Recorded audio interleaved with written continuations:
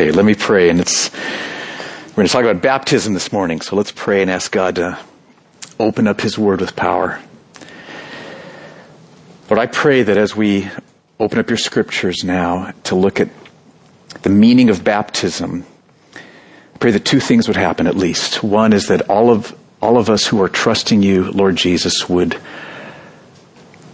see in a fresh, deeper way than maybe ever before the wonder of what you've done for us through your death on the cross. And that we would all trust you more and love you more, and that you would deeply work in our hearts. That's one thing I pray for. I also pray, Lord, for anybody here this morning who's not yet come to that place where they have bent the knee before you, Lord Jesus, in faith.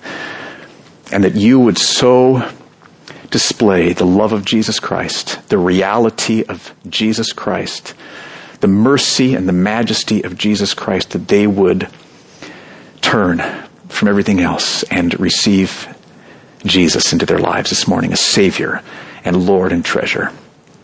So would you do that as we open up your word now? And I pray this in Jesus' name. Amen. Well, like I said, we're taking a week to focus on baptism. I thought that was wise since we're having a baptism this morning. And then, Lord willing, we'll return to the book of Isaiah next Sunday. But let me set the stage in this way. Imagine that you are at a formal banquet with 1,000 people. All right, you're all sitting there at your little circular tables, and you're all dressed in white tuxes, white dresses, very formal white tuxes, white dresses, and you are next on the program to stand up and say a few words.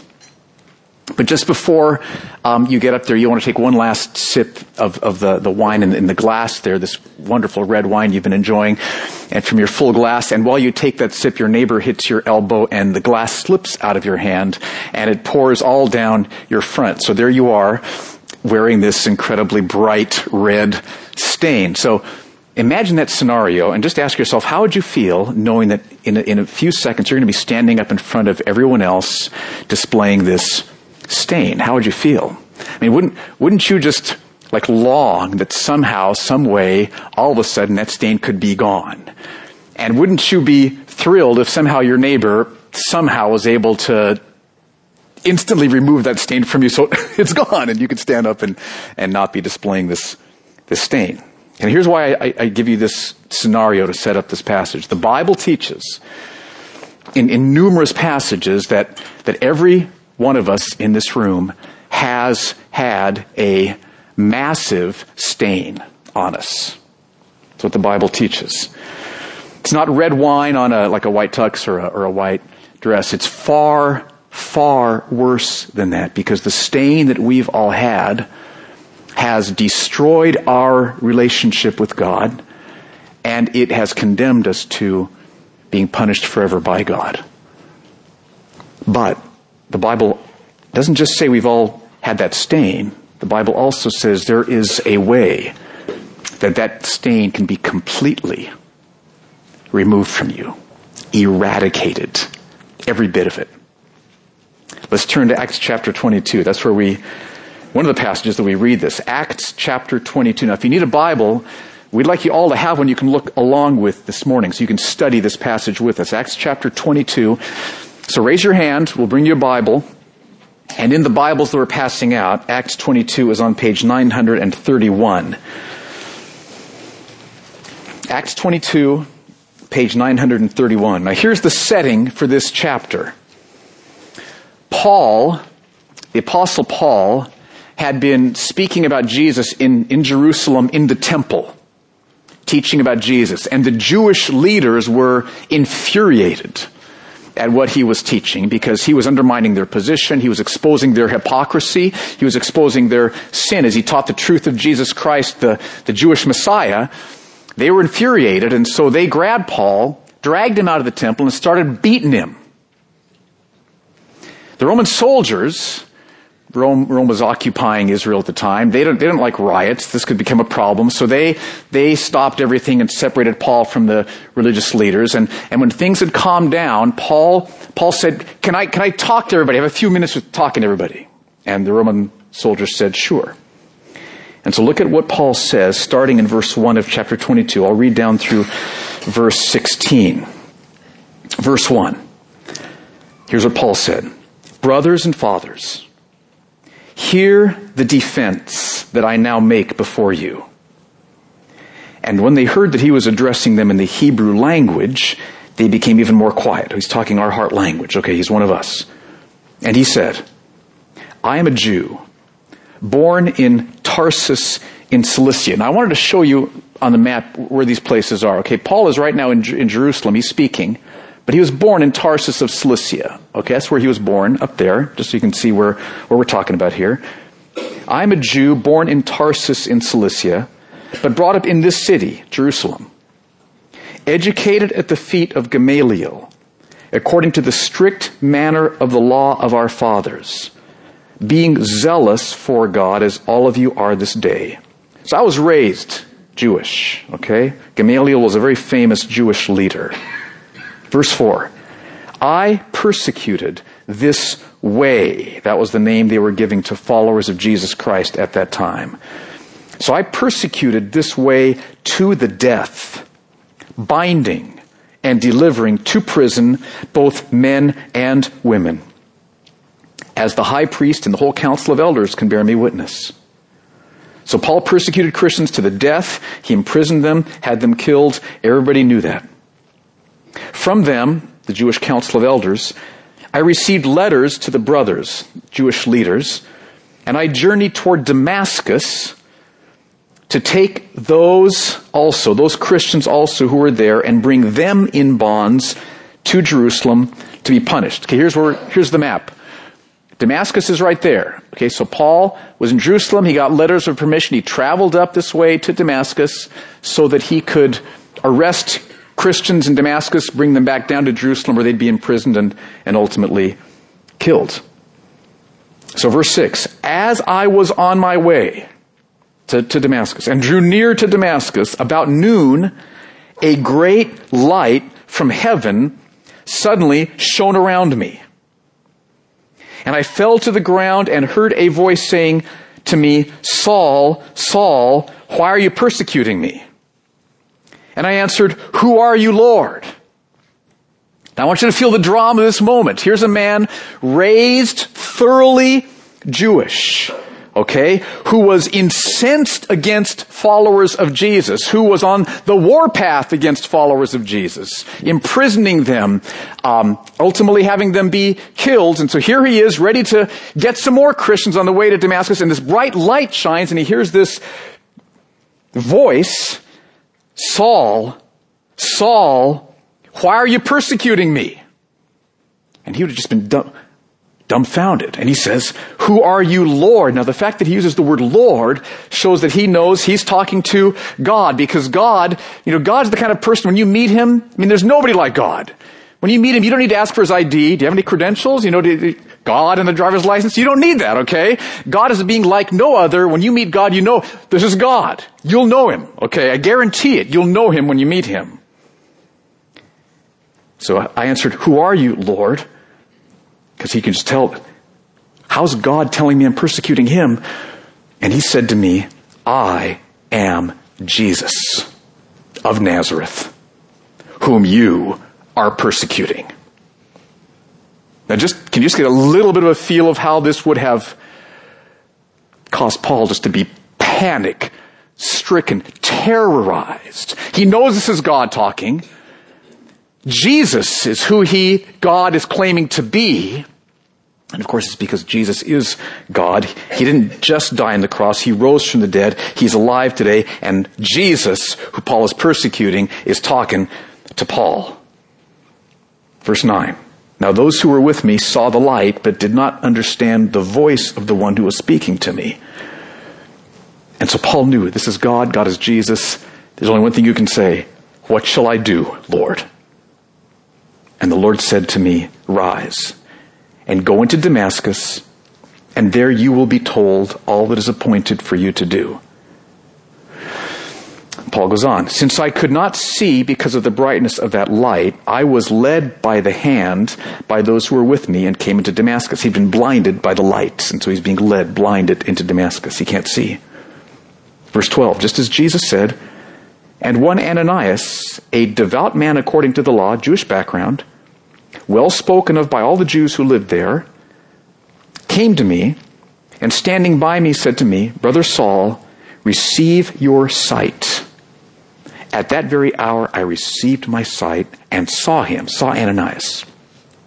And he said, Ananias said, the God of our fathers appointed you, Paul, to know his will, to see the righteous one, Jesus, to see the righteous one and to hear a voice from his mouth, for you will be a witness for him, for Jesus, to everyone of what you have seen and heard.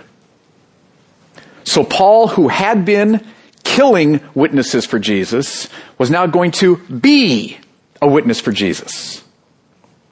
And then here's the verse I want us to focus on this morning, verse 16. Ananias says, and now, why do you wait? Rise and be baptized and wash away your sins, calling on his name. I want to focus on verse 16 and unpack with a couple of questions. The first question is, what did Paul need? Read verse 16 again. Ananias says to Paul, and now why do you wait? Rise and be baptized, wash away your sins, calling on his name. What Paul needed and what all of us need is to have our sins, the stain of the guilt of our sins, washed away. It's what we all need. Now here's why. I just want to give you a framework to understand this. One of the most important truths to understand about you, yourself, is that God created you. The personal living God chose to make you, to give you life, and to give you an amazing body, and to set you in this beautiful world, in a massive universe.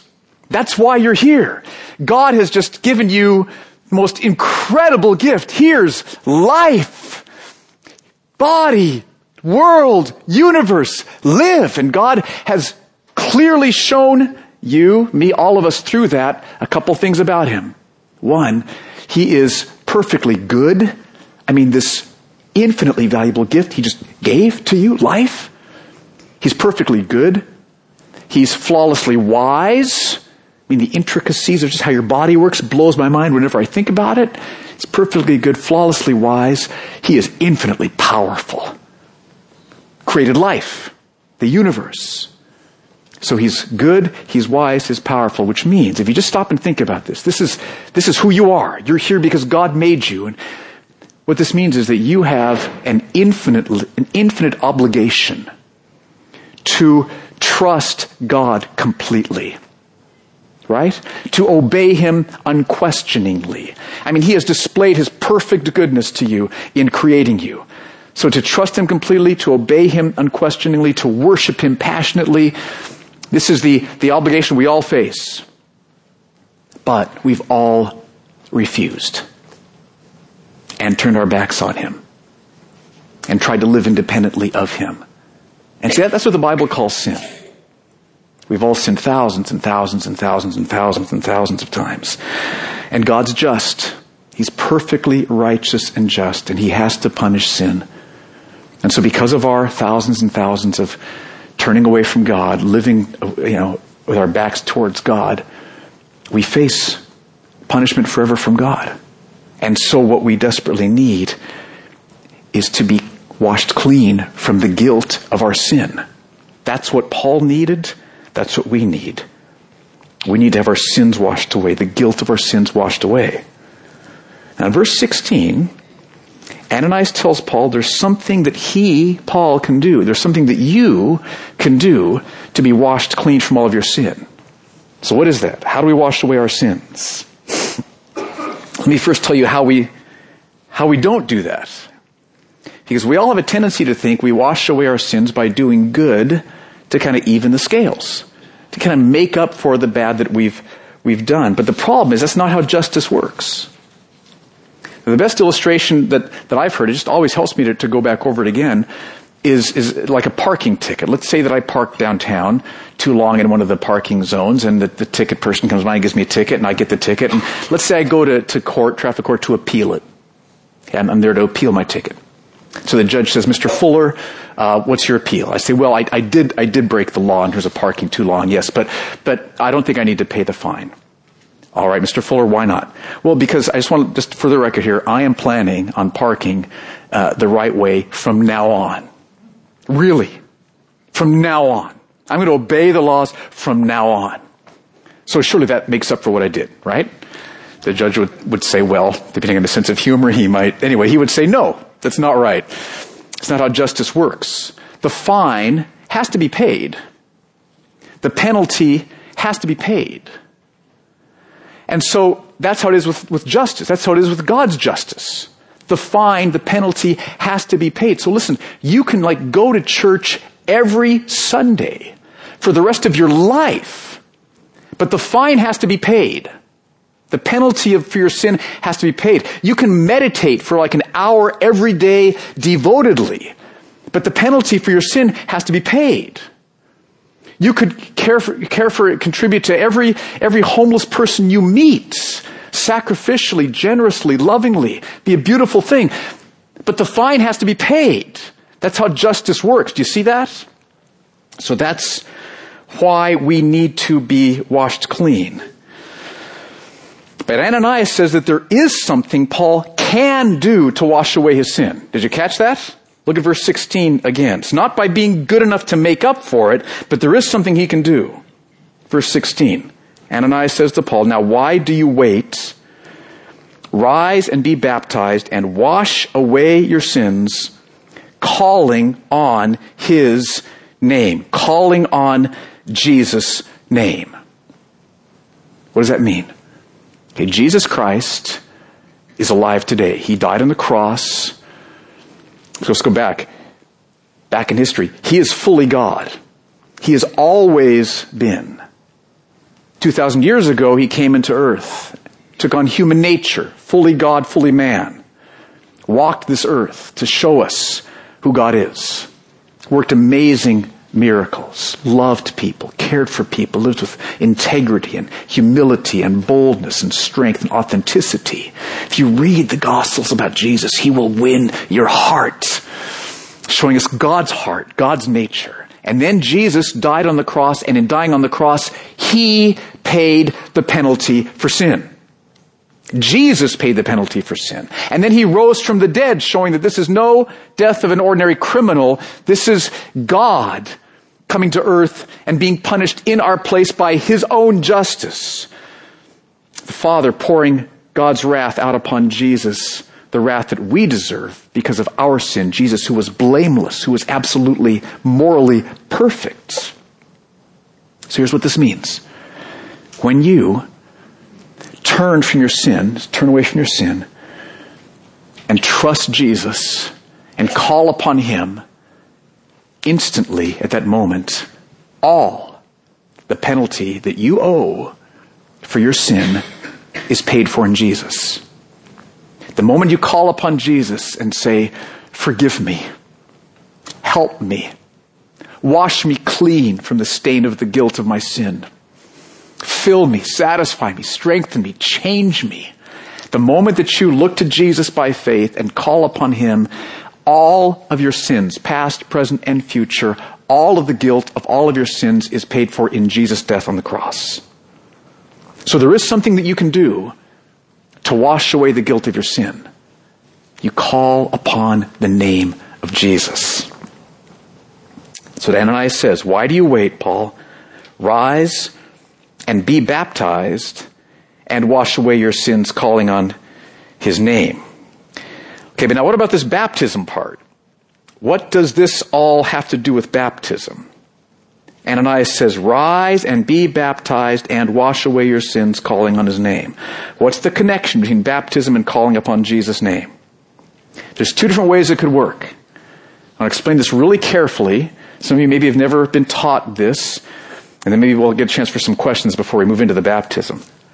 One way it can work is that sometimes The act of water baptism itself is the first time someone calls upon Jesus' name.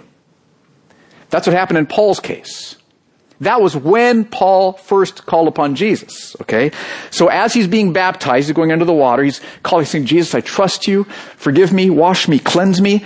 And so it's at baptism is when Paul was cleansed from his sin. Not because the act of baptism cleanses anybody from sin, but because while he was being baptized, he was calling upon Jesus. Does that make sense? So just a little quick quiz. Does the act of baptism without calling upon Jesus cleanse anybody from sin? No. Does the act of baptism while someone is calling upon Jesus for the first time, will that calling upon Jesus expressed in baptism cleanse them from sin? Yes. It's the calling upon Jesus that cleanses from sin. And if the time of baptism is the first time you're calling upon Jesus, which is what's happening here, then you're being cleansed from sin. Now, Andrew and Orion, who are being baptized this morning, have already called upon Jesus. Okay? They haven't been baptized yet. Have they been cleansed from their sin? Yes. Just to make sure in case any of you are wondering. Yes. Okay? I mean, what happens if, as they were driving here this morning, they've gotten into a car accident and they were killed before they had a chance to get baptized? Would they have, are they cleansed from their sin? Yes. Oh, you're getting it. This is good. Okay. Okay. So, but Jesus still calls them to be baptized as a way to display publicly what's already happened in them and to make that experience even more meaningful to them as they're being immersed into the water and brought back up as a picture of you go down and you're washed. So picture it like this. Picture that you are just like right now covered with muck and mud and slime and, all that like stuff, okay? And that's the stain of our sin. When you go under the water then, and you come back up, all that stuff's left in the water behind you. So you go down, stained with mud and muck and mire and slime, and you come back up brand new clean. That's what baptism pictures.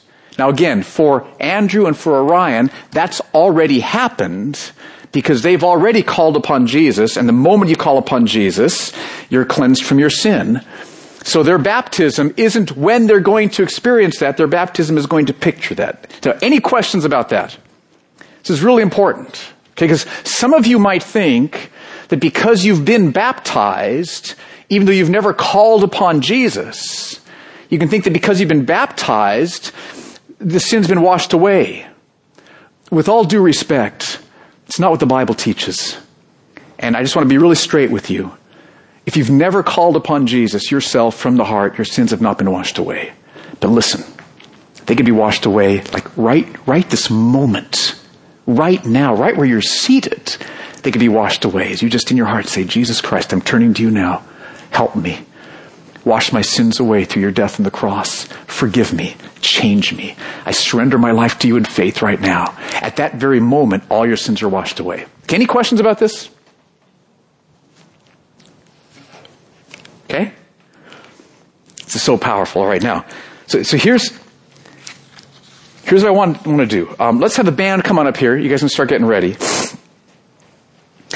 First of all, for those of you who have already called upon Jesus to cleanse you from sin and you're seeking to trust Him and you're living by faith, I want you just to be able to celebrate the wonder of what's happened in you. So just remember what's taken place. Because of Jesus' death on the cross, the moment you called out upon Him, all of the guilt of your sin was punished in Jesus. And so what this means is, just feel this afresh. You will never, ever receive any punishment from God, ever. Ever, okay? Ever. As you look ahead to your future, your whole future is passionate, intense love from God for you. There's the last verse in Psalm 23 says, actually I'm blanking out on it. Surely goodness and mercy will follow me all the days of your life. Now that word follow there is the word like pursue. It's not like you're walking and 10 yards behind there's always goodness and mercy. It means God's goodness and mercy is running you down every day of your life.